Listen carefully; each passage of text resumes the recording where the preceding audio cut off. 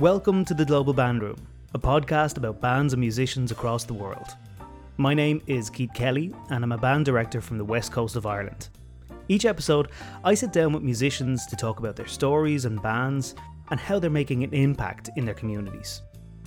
Before we start, you can find out more about the podcast and the people and stories that we feature over at globalbandroom.com, and you can also find us on Facebook, Instagram and Twitter at Global Band Room. All of the Global Band Room podcasts are brought to you by Kaleidoscope Adventures. Find out how you can travel beyond expectations at mykatrip.com. Now on with the show.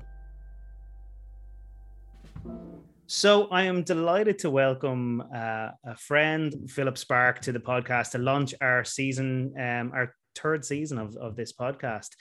Philip, how are you? I'm delighted to be able to talk to you again. I'm fine, thanks, Keith. Yes, avoiding COVID so far, fingers crossed. And life goes on as normal fairly much. So let's start there. How are things in London? How are things in England? Are we looking at sort of a normal band year over the coming months?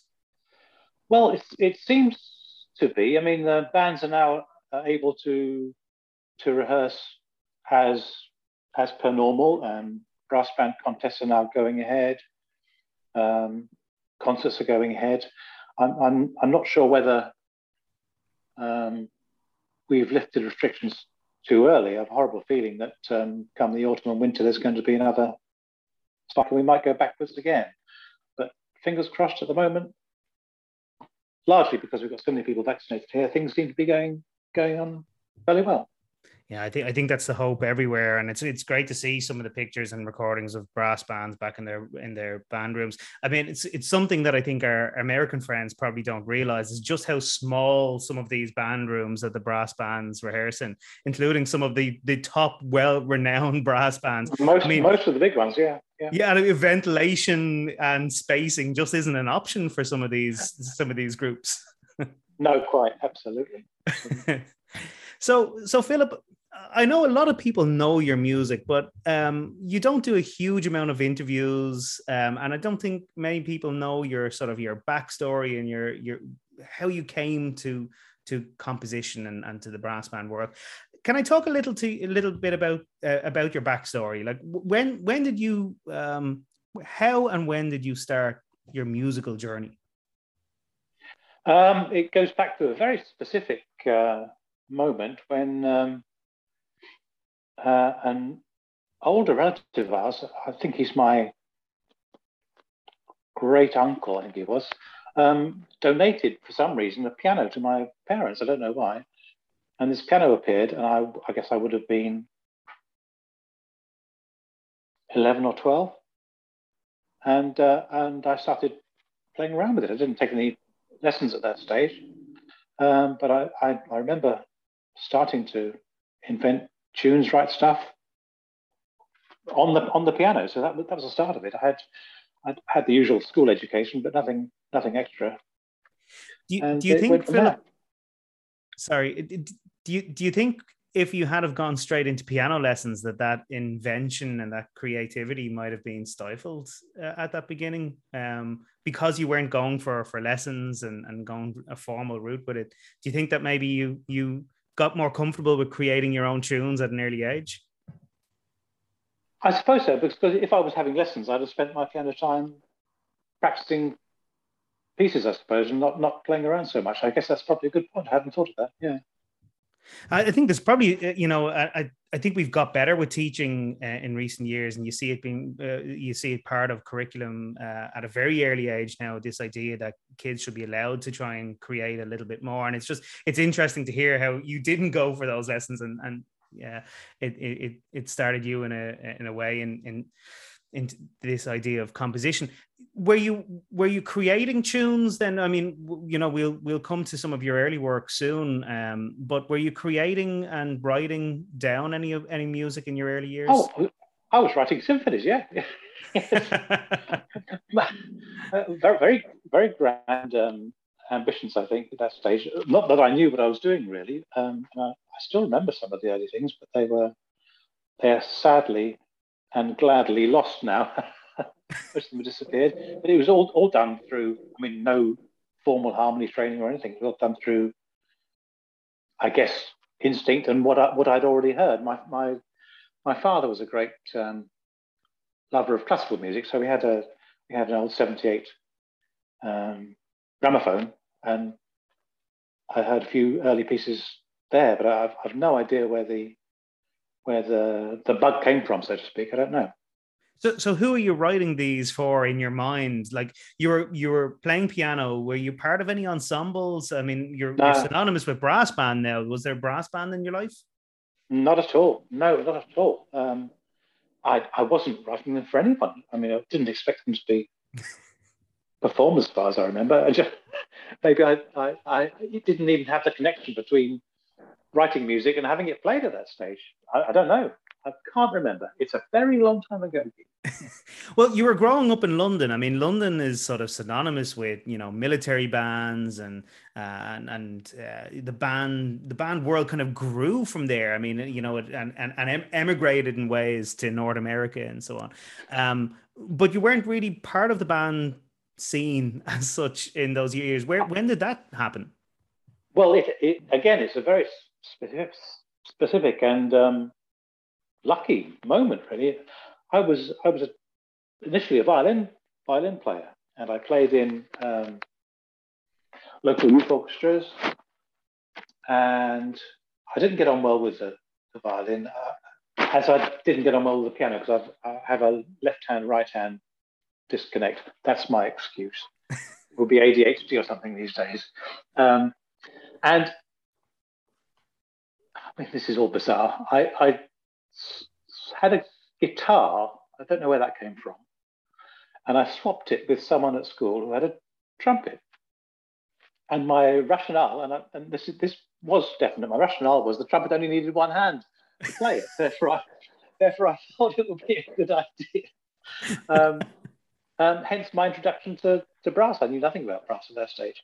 I knew nothing about bands at all until I was playing in an amateur Gilbert and Sullivan production, and playing in the pit, playing trumpet in the pit.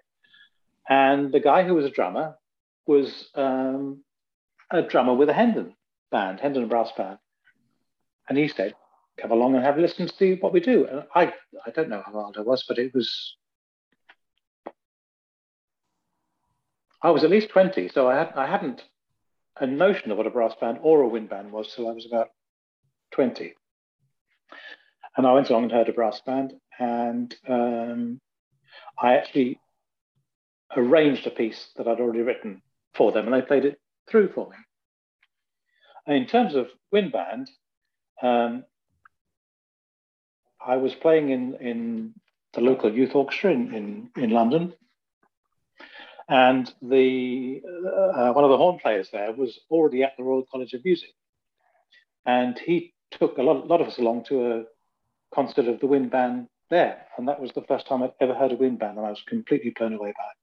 So I was a late comer into bands generally, but it was all just a question of serendipity and luck that I knew anything about at all.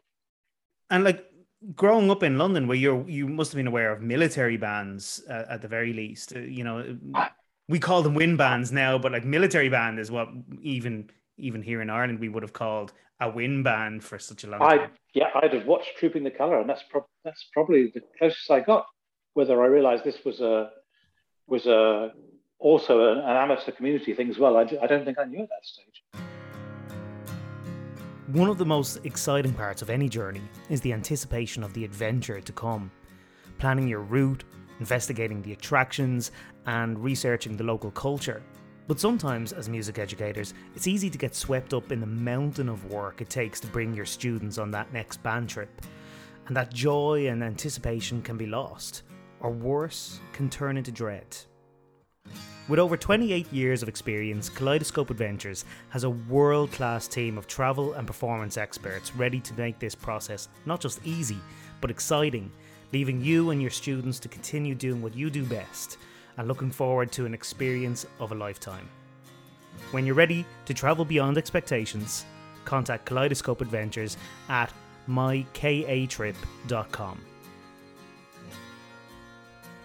So you're studying trumpet and composition already in the Royal College of Music before your introduction to brass and wind band, essentially. Yeah. Wow. Yep. So what was it that inspired you to study music at a higher level? You're playing trumpet, you're playing piano. What was it? What was your goal at that point, do you think? I'm pretty sure I didn't have one. I mean, certainly it wasn't to become a composer. Absolutely not. That wasn't a thing in terms of a career. In my mind, I don't think so. But again, luck upon luck upon luck. The wind band at the Royal College was formed by Philip Cannon, who happened to be my composition tutor. And it was formed purely because there are a large number of wind players who couldn't get into the orchestras. There were 2 or 3 orchestras there. So they started a wind band just for an ensemble for all these wind players to play. And I played in that for a bit and wrote, I think, 2 pieces for them, both of which they played, purely because my composition professor was conducting it. Again, just another lucky link, really. So one of the first pieces that I became aware of your music, I was 12 or 13 years of age, and the band that I was playing in, which I've had you in to conduct since, and actually you conducted this piece, the Artane band entered its first competition. And the test piece that year was Concert Prelude, and it's one of the first serious pieces of music that I remember playing. Until then, it was Disney highlights and Best of Broadway and that sort of thing. But Concert Prelude was one of the first real sort of band pieces that I remember playing, and ironically, it's one of the first pieces that you actually published. I know it's very popular here and in the UK. Is it a piece that has sort of stood with you, and is it a piece that's still performed a lot? Do you know? Yes, I mean, it's quite in terms of my current sort of style, it's quite a simple piece. But that was again came about through luck and through chance. The publisher, R. Smith and Company, which was run by Jeffrey Brand in those days, put a notice up on the student notice board at the Royal College saying, we're looking for new composers for brass band. So I went along to see them, and they played me a piece by Eddie Gregson called Prelude for an Occasion, and said, can you write something like that? So I went away and came back with Concert Prelude, and they fortunately and luckily for me accepted that and published it. So that was the first brass band piece I had published. I actually had a wind band piece published before that. The first piece I wrote for the college band was called Gaudium, and Booty and Hawkes accepted that bizarrely, rather bizarrely. I don't think they ever sold any of it, but they had it fully engraved. Must have cost them a fortune, fully engraved, and that was published, and it was in their catalogue for I think about 3 weeks or something. But I still have a copy of this. So that was the first wind band piece. In fact, before my first brass band piece. Original copies of that piece must fetch a fortune now at this stage. Well, it was in the days before computers and stuff, so that it was actually literally engraved, wow. Copper plate engraving. So it was a big deal for publishers a piece like that. So they must have printed more than half a dozen. But they must be around somewhere. I've got one. Well, write in info@globalbandroom.com if anyone has a version of this that we can see. You can get it into a museum. Antiques Roadshow coming my way. So at this point, Philip, were you set on composing for band at that point? Once you had these 2 pieces published, had you got a sense that this was the direction that your career was going to go? Well, I found out quite quickly that in both genres, in brass band and wind band, there was this great appetite for new pieces, which I don't think the orchestral world had, because obviously that their repertoire is so great and goes back such a long way. So many great composers that there was more of a sense that they played established repertoire rather than looking for new pieces, particularly in the lighter style. So I found there's a great appetite for new pieces for brass band and band, which is, as a composer is very attractive, and that's really why I went off in that direction. Yeah, I think that the band scene, particularly in North America as well, has this culture of commissioning that seems to be missing from other parts of our musical world. Sometimes there's just a huge amount of commissioning. It's something that schools and colleges seem to take great pride in. And I know recently I had the pleasure, privilege, curse of working on your website for you. And it's not until you work on someone's website that you realize just how prolific that composer is when you have to create a web page for every piece that they've written. Right. You are incredibly prolific. You write a huge amount of music. How do you stay so motivated and stay so efficient with how you write music and still create amazing works, if I do say so? Well, thank you. And the answer is I don't know. I still don't know how it works exactly, and it may not be a surprise to you that composers very rarely talk to each other about the process. So I don't know, in comparison, whether I'm particularly quick or slow, or I don't know. So it just happens, and I'm very grateful for that. And if it happens quickly, then great. At the moment, I'm definitely slowing down, and deliberately so, for various reasons. But to answer your question, I don't know the answer to that. My theory is that anyone can compose, absolutely anyone, because it's just a question of starting with one note and then writing another note. It's just a question of how quickly you can do it, whether it makes it worthwhile doing. And I'm very fortunate that I can do it at a rate that means I can do it professionally. When starting a piece of music, Philip, I think you're if you don't mind me saying so, I think you're synonymous with melody.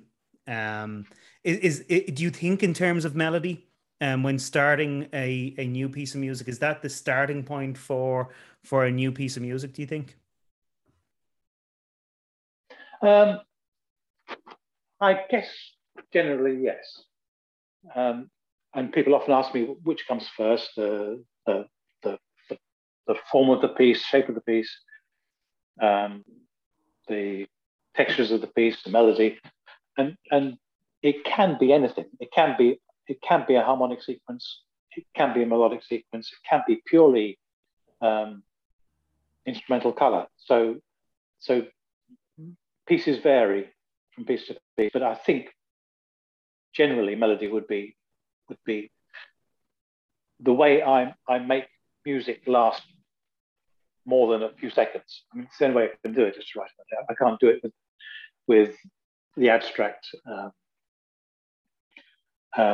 sort of modern trait of using purely color and effect. I can't make that work. So melody is the only resource I have to make a piece last more than minutes. Tell me, is there any piece that sticks out to you where the process seemed to flow, like you didn't have to work hard? This was just coming from within you. Is there any piece in particular that you just remember? It just happened. This is going to sound awfully big-headed of me, but it's not meant to be. I remember two things that happened. normally it is a question, you're right, of I always start at the beginning of a piece. I never really plan it, because I find if I do try and achieve something, I don't get there, and I'd much rather let the music make its own sense or direction. And this is going to sound ridiculous, but it is true. I wrote a piece very early on called Barn Dance and Cowboy Hymn. Please believe me. the whole piece came to me sitting at a set of traffic lights on the way home from work. And I don't know how it happened, but I went home and wrote the whole piece down. I mean, it sounds ridiculous, but it's genuine. I'll leave that to one side because it does sound stupid, but it actually happened. The piece I remember, composition is generally a question of balancing intellect and emotion. So is the piece making sense intellectually? Has it got musical credibility? And is it achieving something emotionally? The one piece where I cut that in half and only used emotion and no intellect was Music of the Spheres. And I wrote it originally as a brass band piece, as you know. And I didn't at any point during that piece stop and think what I was doing. And at the end of it, and this is totally genuine, I didn't know whether the piece was total garbage or whether it worked. And it was a very strange feeling. And you hear lots of stories about Berlioz in particular writing under the effect of opium, this sort of thing, where presumably the intellect is not part of the process. And that's the only time that's ever happened to me. And I did it deliberately because I wanted to achieve something different. And I must say, I'm very pleased with the result because it is more than anything, that piece is an emotional journey. I say I wish I could do it again, but it's too much of a risk really to go through the whole writing a whole piece and not knowing whether it's garbage or good or not.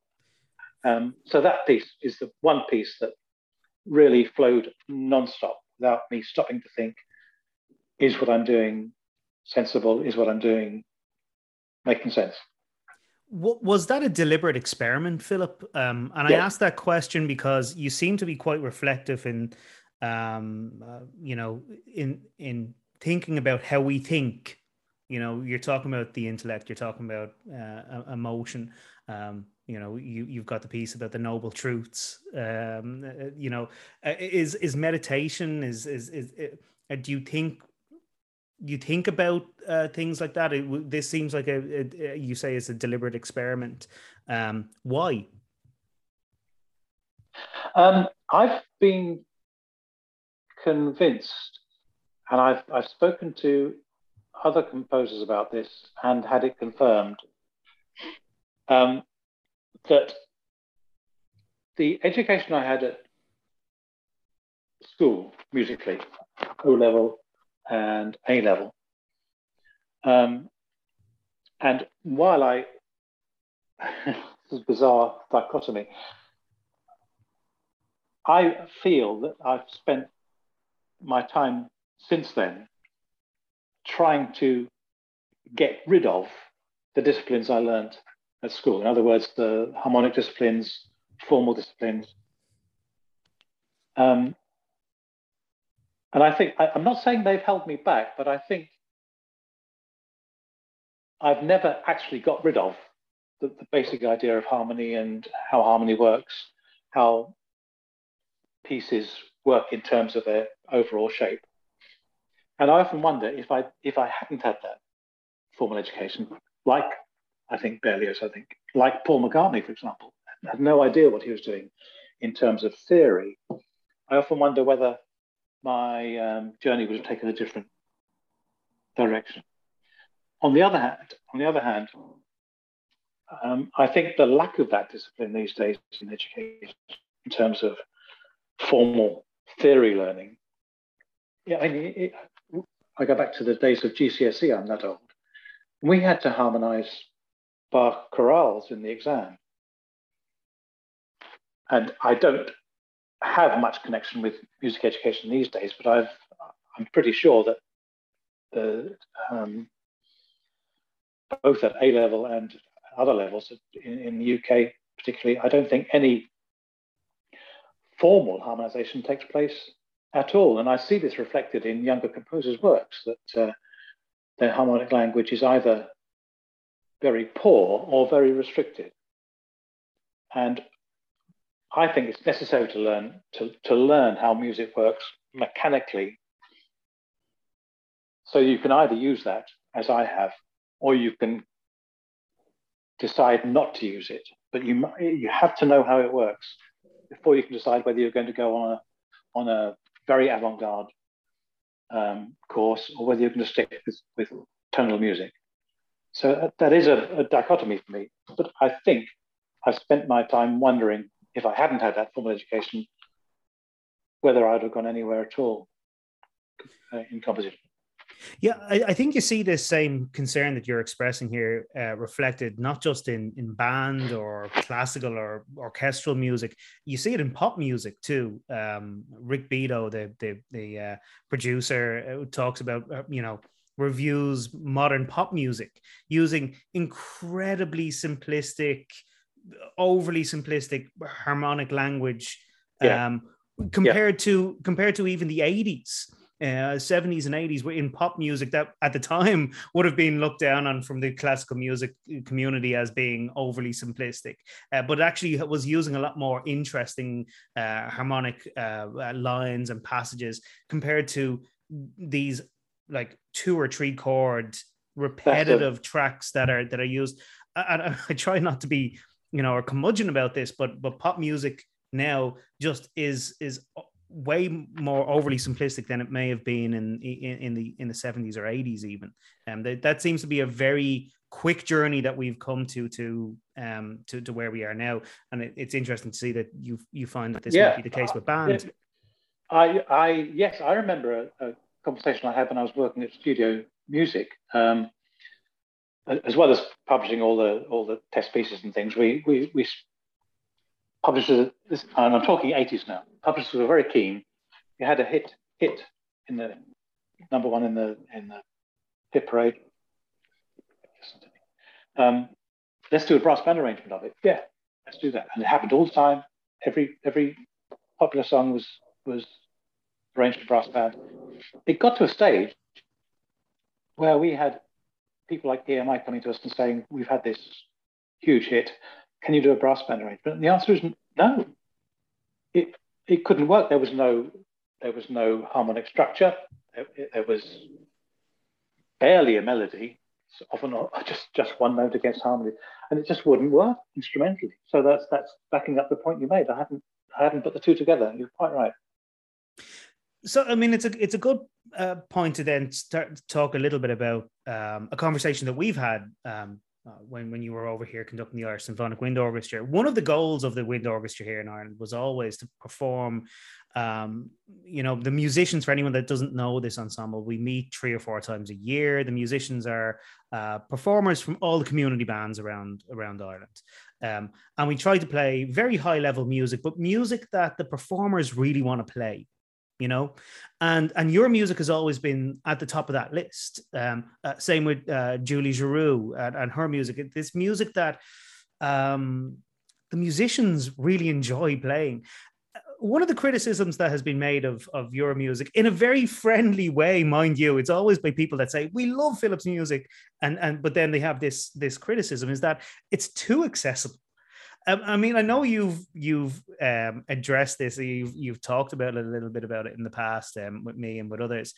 Is it a criticism that bugs you? Is it a criticism that is doesn't you don't worry about it at all? And what are your thoughts on sort of the general criticism that music can be too accessible sometimes? Because mind you, before you answer that question, if you're a clarinet player playing some of your pieces, whether it's dance movements or whether it's the Year of the Dragon, they're not that accessible for the musicians sometimes. I'll start with a quote from P.D.Q. Bach. I can't remember the name of him. He's an American musicologist. Peter Schickele, look him up. And he invented this 24th Bach son, P.D.Q. Bach, and put on several concerts, and they're hilarious. And he introduces one piece by saying, this is P.D.Q. Bach's most intense, obscure, dramatic, evil piece, and therefore his greatest. And I just don't understand that as even a friendly criticism. I said earlier, the only way I can make music work is melodically, because that is the melody is what spans time. More important than that, I think, I've always regarded band, brass and wind, as a rehearsal medium, not a performance medium. A bit like string quartet. It's there for the benefit of the players.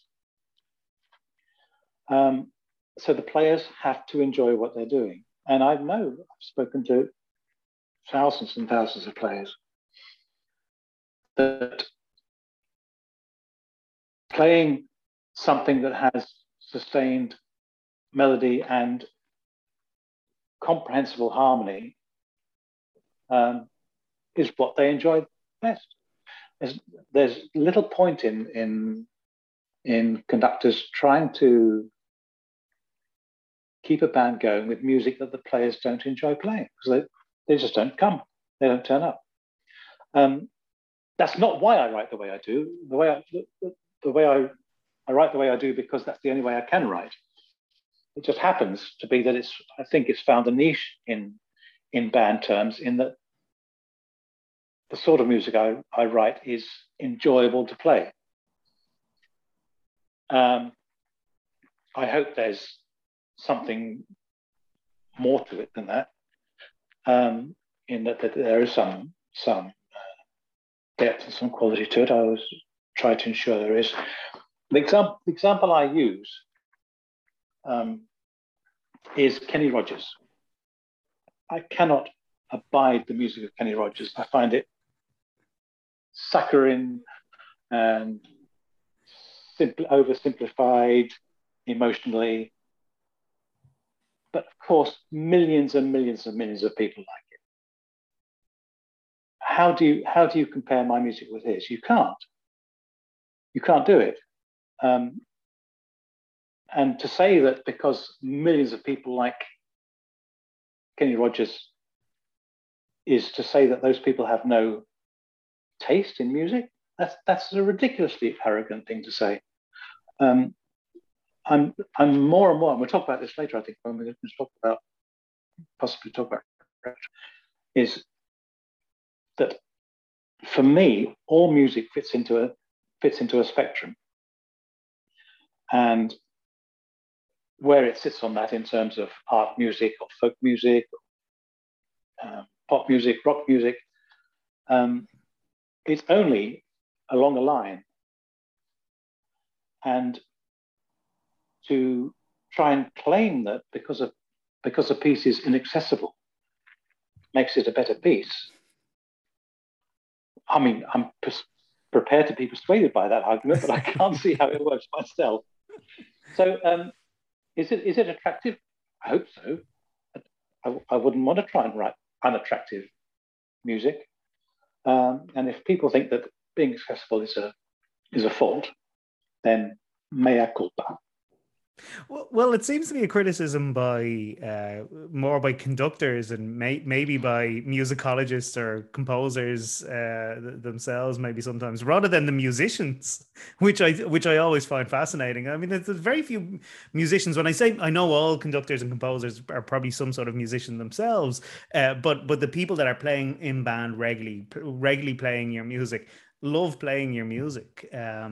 It's a very striking sort of observation to make. It's like very rarely that criticism very rarely comes from the people that have to play the music. Yeah, and as I say, I think that's just purely a question of serendipity. That the sort of music I can write is the sort of music that players like, but it's also a question of me over the last 40, 50 years, trying to make sure that the way I score it makes it a challenge, yes, maybe to play, but also a challenge that has a result. I spent a lot of time on a particular brass band test piece, no names, no pactorial. It was extremely complex. And we worked very hard at it and we got it right. But we found out that having spent 2 or 3 months working at this piece, the end result wasn't worth it for whatever reason. It's a very cleverly put together piece, cleverly scored, but all those intricacies didn't add up to a satisfying musical experience. So it's a question also of me trying to learn how to write for this instrument, that instrument, so that even though it might be difficult, and a lot of it, that's another criticism I get, is your music is too difficult. I always try and make it as easy as possible, but it might be difficult music, is to try and make it so that if there is a challenge, then once you overcome that challenge, it's worth, it's a journey worth doing. Again, it's not something I try and put into the music. It's just a result of how the music turns out. Well, let's talk about that then. That challenge with some of your music. You write music for brass band competition quite regularly as part of your repertoire. For any of our maybe North American musicians or band people that are listening, the brass band competition circuit is in the UK is like nothing else and in parts of Europe as well, is like nothing else in the world. Competition is what drives this excellence among some of these top brass bands in the world. When you're writing for a competition like this, is the goal to write something that's as challenging as possible? What do you approach writing a piece for competition differently than maybe a regular commission? It depends, and this is getting a bit sort of nerdy now. It depends whether it's a piece written for a particular band to play, or whether it's a piece written for all the bands to play. Okay. The few times I've written what they call in brass band circles the set piece, so like the national finals, that every band will play the same piece. I'm not so concerned about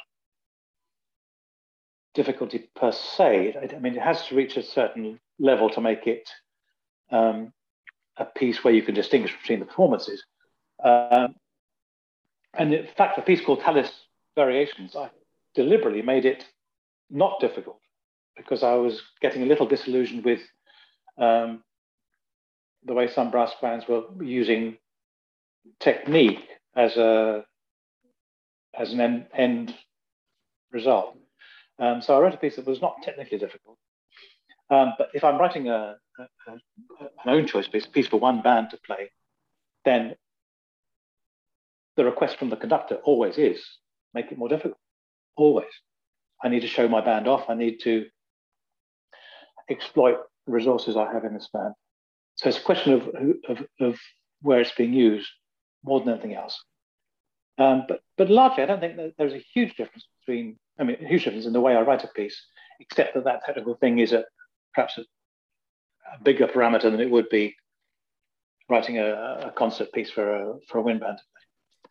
So, talking about writing a piece for a particular band, Year of the Dragon is a piece that is loved all over the world, and originally written for brass band for the Corey band, and then this amazing wind band variation or arrangement, and a second edition of that then as well. Yeah.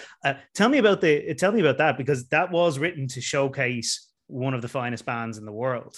How did you approach writing Year of the Dragon for the Corey band? It's a little different, and they didn't want it as a competition piece. This was a piece for their centenary concert. So I was not, as far as I remember, and again we're going a long way with Keith. I was not, but don't think I particularly was making it difficult for the sake of having a difficult piece. I remember some of the compositional process, but that wasn't at that stage, I don't think, part of my thinking. And remember, because I didn't grow up in the brass band world, a lot of my knowledge about what the movement was about came from talking to players and saying what sort of piece do you like, and what do you like playing, and what's the best range for your instrument. And when you speak to players, they all say, "Oh, make it as hard as possible," because they like to show off, brass band players generally. And then the complaint is, "This is much too hard." And that's happened to me. That happened to me writing a test piece for a conductor again, who I will not name. And I wrote the piece, and this was a European own choice test piece. And I was writing it and sending bits to him or her, bit by bit. And he was saying, "No, it's not hard enough, it's not hard enough." So I made it harder. And he said, "That's ridiculously hard." So it's very difficult to strike the balance between what you want to write as a composer. And if you're writing a commission for one band, it's your duty, I think, to write what the conductor is asking for. And the conductor is always asking for something more difficult. Until it's too difficult. Until it's too difficult. So my sort of brass band philosophy grew up not through knowledge of the medium, but by speaking to players and conductors, which probably was a mistake, or not the best way to learn about things, because they have their own perhaps isolated ideas about how things should be. I remember once at the British Open Championship, a piece was commissioned and set, and one conductor wrote to the band press saying, "This piece is much too easy. When you have a piece that's this easy as a set piece at the British Open, the chances are any band can win. And so, not the best band is going to win." And he won it. So I thought that was quite a nice comeback. We have a band championship here, which you have judged at in the past, and I think that's an argument that I've made a number of times, is that sometimes when we only have one or two very, very top bands that are able to compete in that top competition, that maybe lowering that level of that piece might be an interesting experiment, in that can those top bands still win? By playing a slightly simpler piece of music technically, but playing it in a way that is advanced and musical and understanding and compassionate to the music. I think there's an argument to be made that simple music can actually be a better test of a band's ability, maybe. Absolutely. I mean, if you go to one of the top UK competitions or the European, all the bands can play anything. Technically, they're so advanced. What separates them is the slower music, nearly always, I think. And I've often reckoned that if you went to the Albert Hall and the test piece was the slow movement of the Moorside Suite, you could tell the bands apart very easily. There's no such thing as too easy. No such thing. Yeah. Well, let me talk to you about that Year of the Dragon piece a little bit more then, because it moved from being this brass band piece commissioned specifically for a particular brass band to being a very popular wind band piece. So let's maybe use that as a jumping off point to talk about this difference between wind band and brass band. I think fans of your music that are either brass band players predominantly or wind band fight about whether you're more brass band composer or a wind band composer. Do you feel like you write stuff for brass band and then arrange that same piece for wind band, or has that changed over the years? Do you write more with wind band in mind? Or? Oh, definitely. I mean, unless it's a very sort of grade 2 or grade 3 piece, I do very little cross pollination now, and I think it's because writing for brass band is quite easy in terms of scoring, because you know how many players there are going to be, almost exactly, and B, the technique of all the instruments is the same. Wind band is much more complex. It has been for me, because of the different techniques of the different families of instruments. Because wind bands are nearly always different sizes, and you don't know whether there are 12 flutes or 2 flutes. It's scoring for wind band, I find, has taken me much longer to learn, and therefore, as I reach my, I'm nearly 30 now, as you know. I think I've got the hang of it in the last few years, and because that has become more specialist, very few of my wind band works would transcribe for brass band, and vice versa. At the intermediate to higher level, easy pieces it's much easier to transfer, but I'm doing very few pieces in both genres now. Year of the Dragon seems to be an exception to that, though, at that high level, or at least one of there's probably many exceptions, but that seems to be one piece that works incredibly well for wind band. What drove you to do the second edition, the most recent edition of that? Was it just that you had gone through a journey and sort of learned the wind band craft a little bit more? Exactly that. Yeah, exactly that. When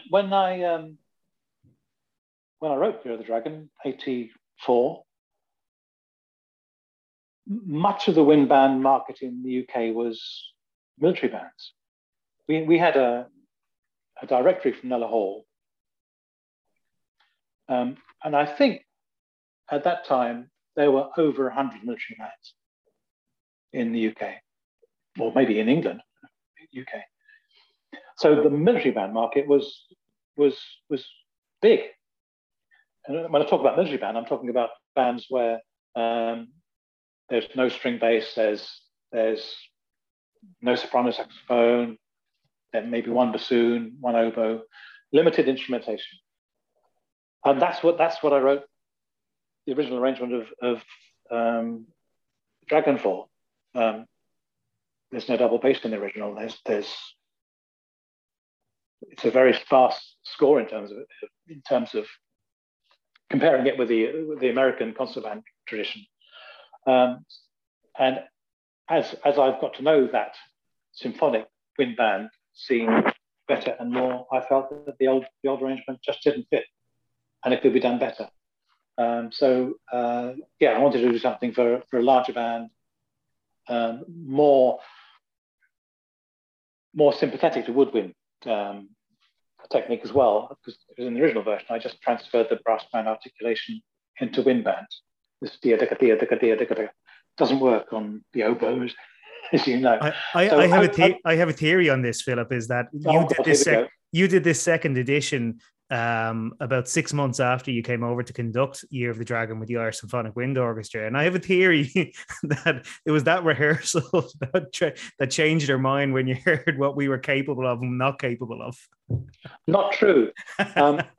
Not true. There is actually a specific reason why I did it, but I'm not prepared to divulge that on the podcast. I can tell you afterwards. That's fair. That's fair. But largely, it was hoping to get a version that was for symphonic wind band rather than military band. Yeah, just that. Before we move on to talking about other things apart from really composition, is there a piece that you've written over the years that you hope is a testament to you? If you're asking, is there one piece that I'm extremely happy with and that I feel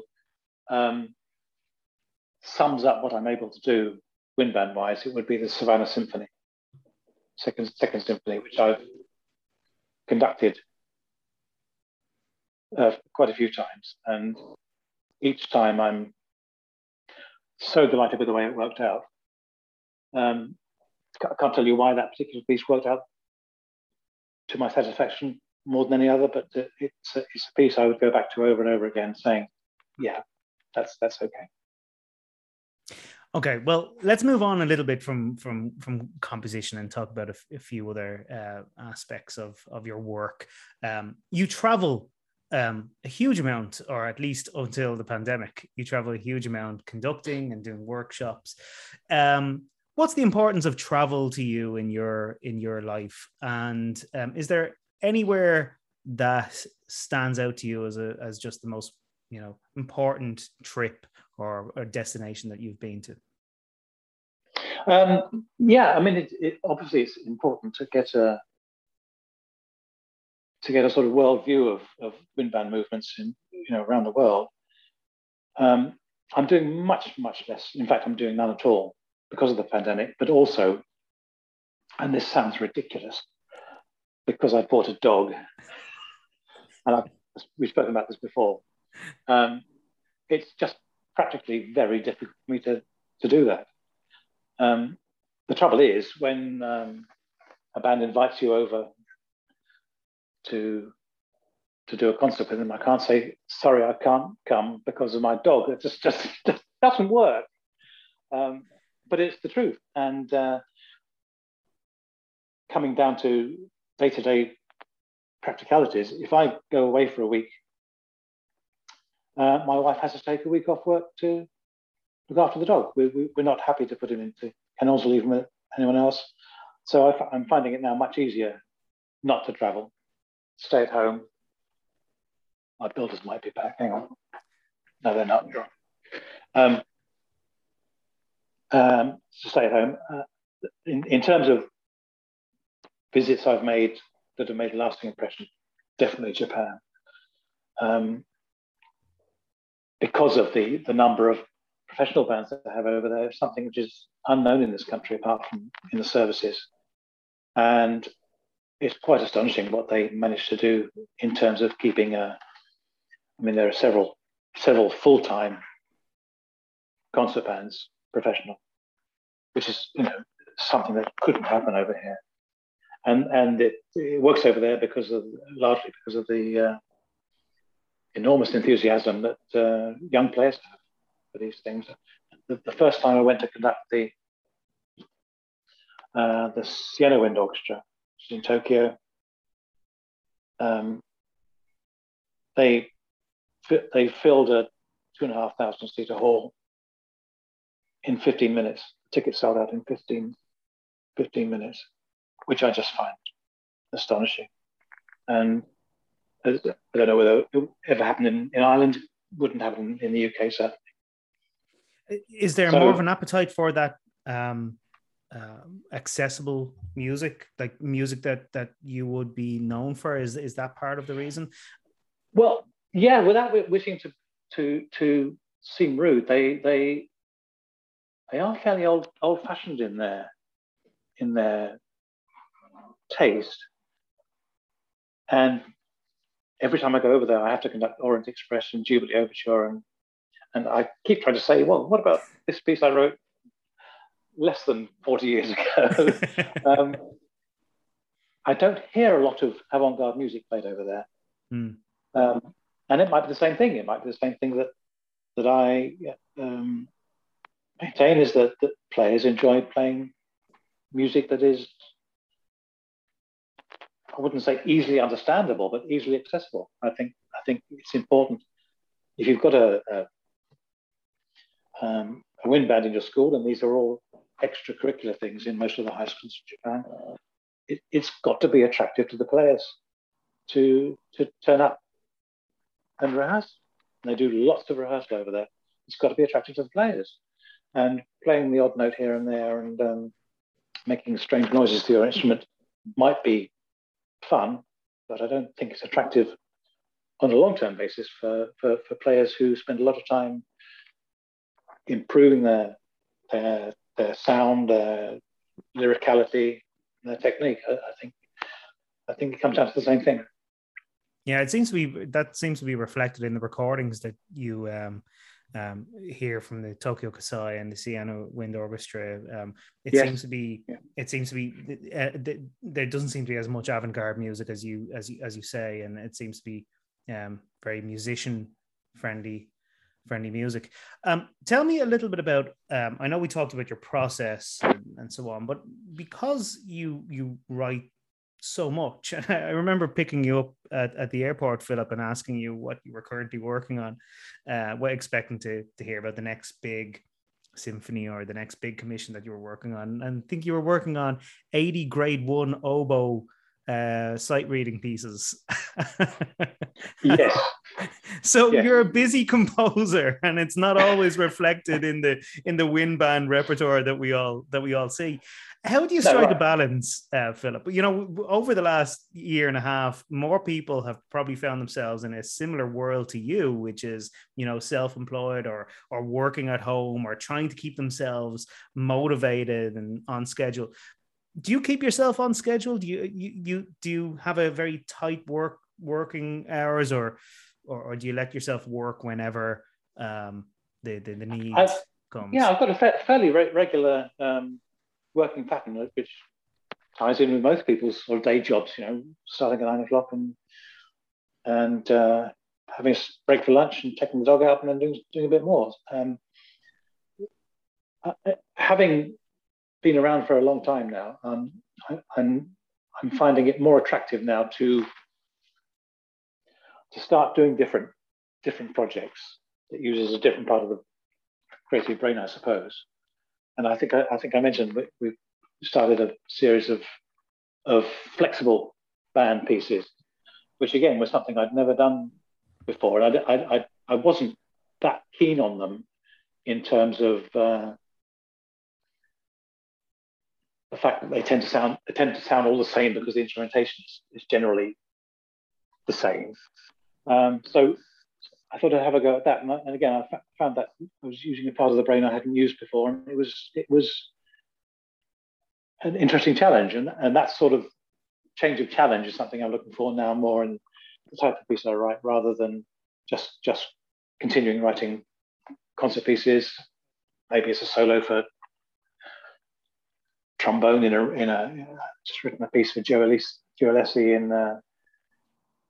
in form of a tango. No, again, this is something new for me, and I'm finding it's a great help to have a thing I'd never done before. I've just written a piece for wind band and choir, again, something I've never done before, and I found the process really, really intriguing and motivational to do that, rather than just another 5-minute overture for brass or wind band.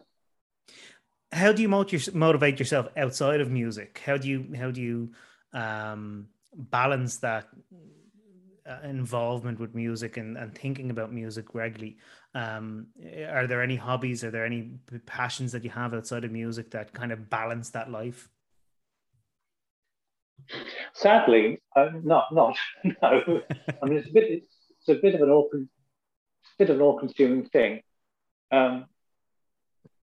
My wife is always complaining that I never talk to her. This is not because I don't want to.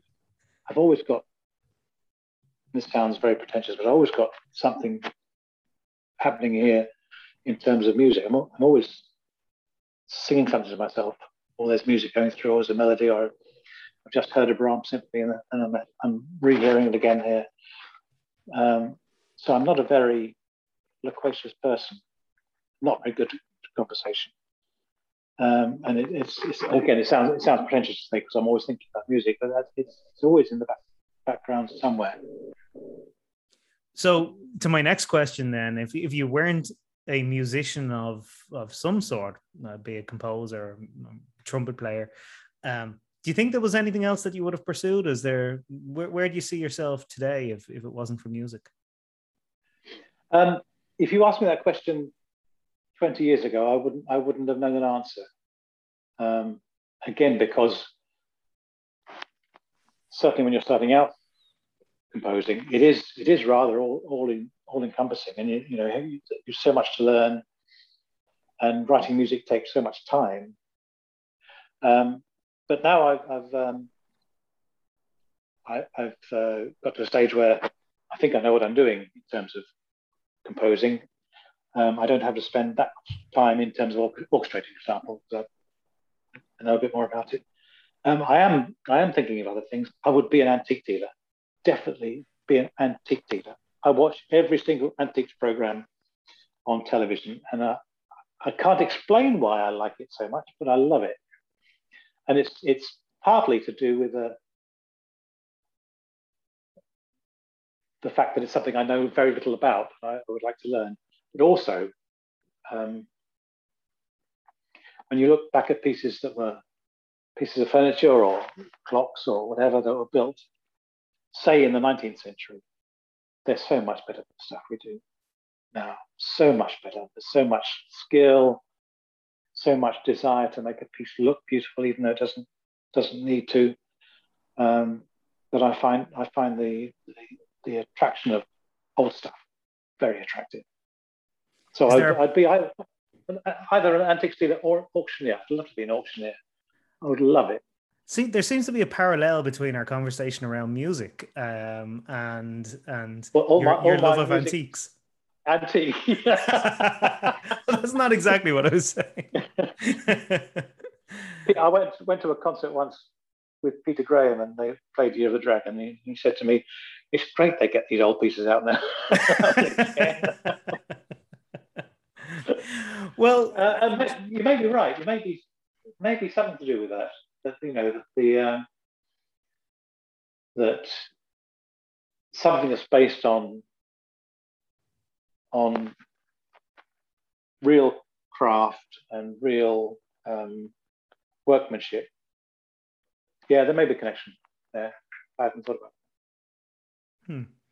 Oh, well, we're coming towards the end of the interview, Philip, and I want to talk to you very. I definitely want to touch on your publishing label, Anglo Music, because you're due to celebrate the 20th anniversary. Although I think that was already passed at this stage. It's just that you haven't had time to celebrate it because of COVID.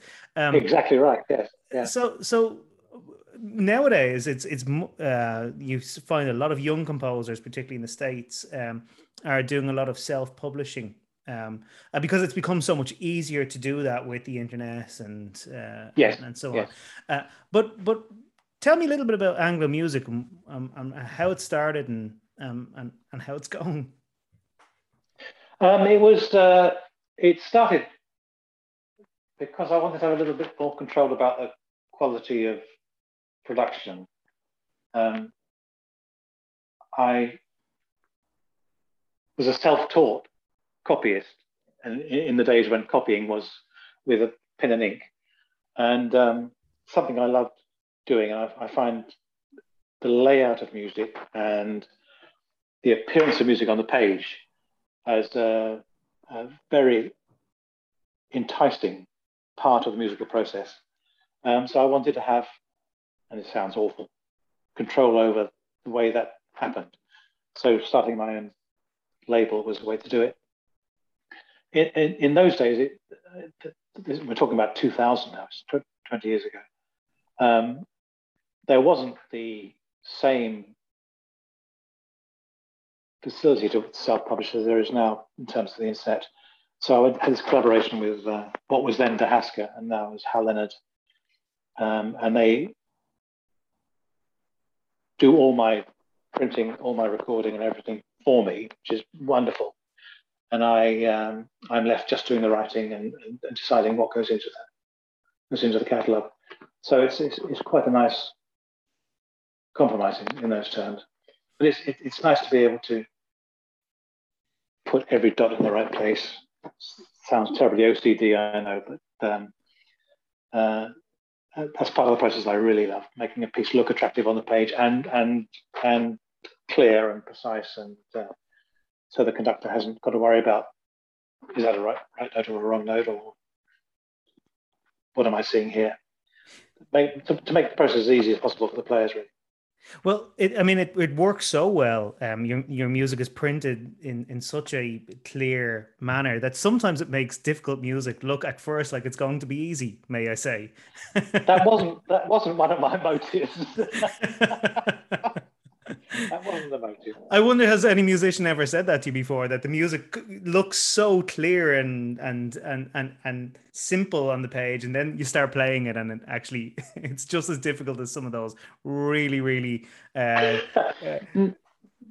the comment that has been made, not so much these days, but in the other days, is that if I can't play it, I shouldn't write it. To which my response was. If I only wrote what I could play, you wouldn't be playing it. It would be very simple indeed. Well, what is the plan to mark the 20th anniversary of Angler Music? Is there going to be an event of some sort? Not an event as such. I think that we're hopefully, if we're going to Midwest, there's going to be something happening there in terms of launch of we're producing a box set of, I think, 4 CDs are going to be. 3 of which I've been able to nominate my sort of favourite pieces over the last years of Anglo music.